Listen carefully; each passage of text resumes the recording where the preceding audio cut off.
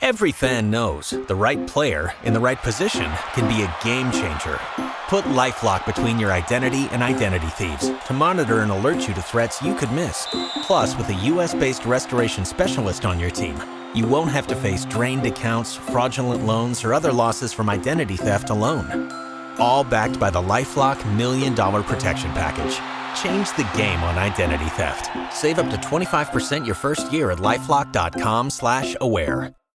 Because someone has to say it, and no one does it better than ANEZ SEZ.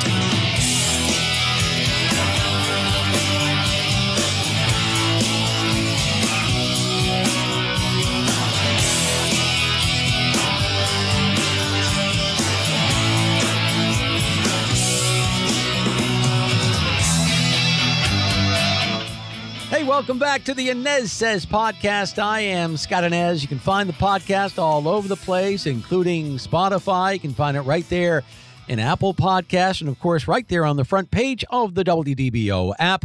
And join me on the radio every single weekday morning for Orlando's Morning News with Scott ANEZ, 5 to 9 a.m. on WDBO 107.3 FM and AM 580 in Orlando.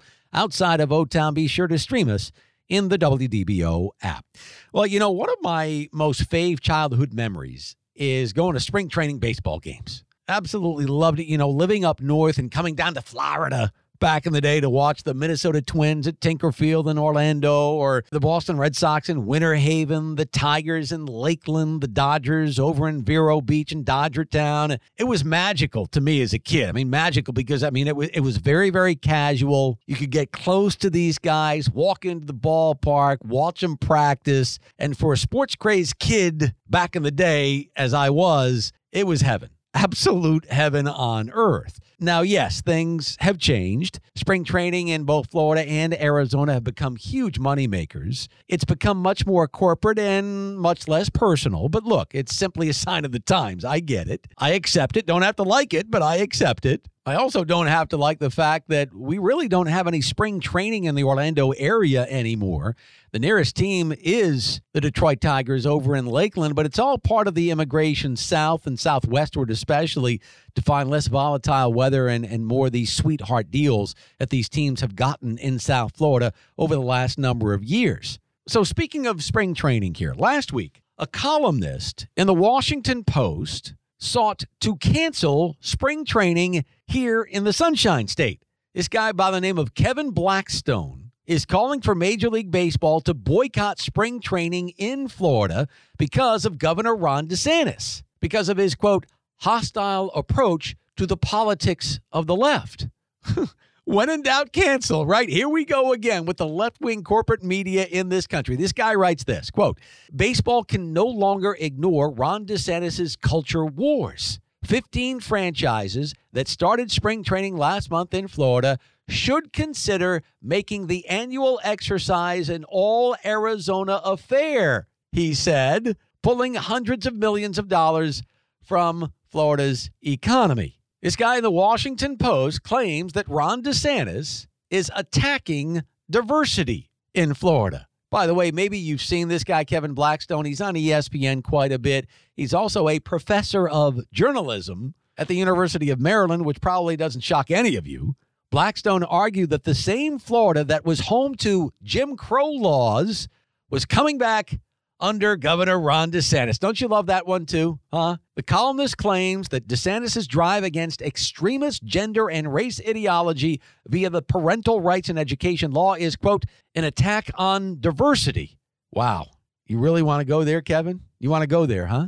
The state of Florida is going to pull graphic depictions of anal sex from elementary school libraries, and that's an outrage, huh? It's amazing. It's the whole feeding into the stereotype of DeSantis hates blacks and gays. It's amazing. You have a lot of ignorant people believing this nonsense on the left. And yes, the governor did nix a high school African-American studies curriculum here in the state, but this was an African-American studies class that was fraught with CRT and queer theory and other CRT zaniness. Truth is, we have a governor in the great state of Florida who fights a culture that has become out of control. Case in point, this Washington Post column. And remember when President Biden was irresponsible enough to call the new elections bill that was eventually signed into law in Georgia as Jim Crow in the 21st century? Remember that? He called it an atrocity, saying that the Justice Department is, quote, taking a look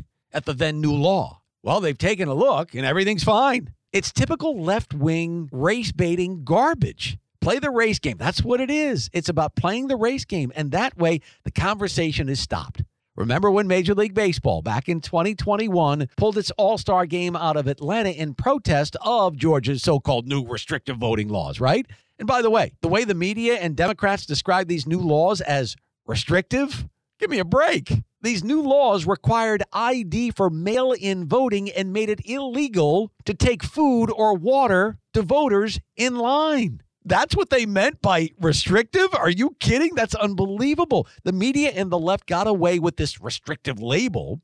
And then, all of a sudden, Major League Baseball gets into the act by taking away the All-Star game from the city of Atlanta, Georgia. A horrendous decision that I'm sure Major League Baseball regrets today. Baseball knew full well about the new election laws in Georgia, that they were sound, and yet they fell into that woke trap and moved the game to Denver, taking with it an estimated $70 to $80 million in economic impact for the city of Atlanta. And by the way, the percentage of population that is black in Atlanta, roughly about 50% or so, 50%. The estimated black population in Denver, Colorado, 9%. So who did Major League Baseball hurt the most by taking that All-Star game out of Atlanta a few years ago? The same people that they proclaim to be protecting. Absolute insanity. And by the way, if those new voting laws in Georgia were truly Jim Crow-like racist, then why is it that Georgia voters shattered the 2.5 million mark in terms of ballots cast in the midterm elections back in November? Those were presidential election level numbers in Georgia because the same turnout for the midterms back in 2018 in the Peach State was roughly about 1.8, 1.9 million. Why is that? One would think if we were truly going back to those horrible Jim Crow days that the numbers would dwindle in 2022. That certainly was not the case. And you hear columnists like this guy Blackstone at the Washington Post and President Joe Biden and others on the left throwing around the Jim Crow term. Do they really know what they're talking about here? Or are, as I suspect, are they looking to race bait and draw attention to themselves? With the Jim Crow laws back in the day, you're talking about a stain on our nation's history.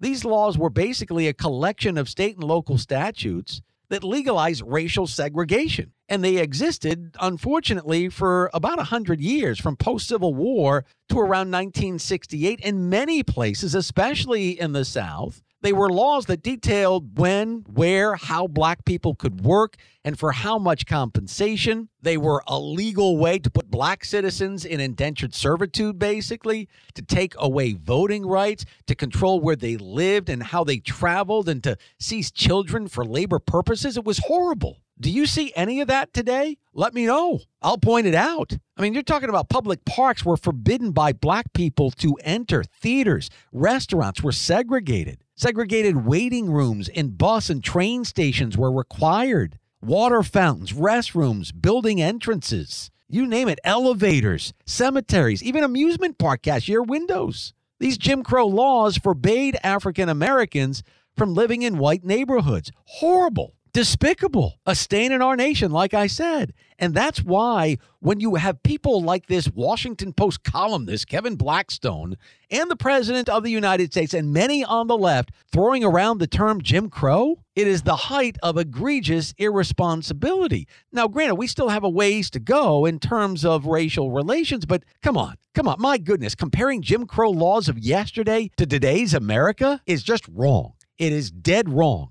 We have made great strides in this country and continued to make them despite the irresponsible left's consistent race baiting. So look, spring training in Florida, it's not going anywhere. It's not going anywhere. And for this Washington Post columnist to call for Major League Baseball to boycott Florida is laughable. And hopefully others are wising up to this woke left-wing mob mentality that has also become laughable. That's going to do it for the ANEZ SEZ podcast today. You can find me on the radio every single weekday morning, Orlando's Morning News with Scott Inez, 5 to 9 a.m. on WDBO 107.3 FM and AM 580. I'll see you next time. Every fan knows the right player in the right position can be a game changer. Put LifeLock between your identity and identity thieves to monitor and alert you to threats you could miss.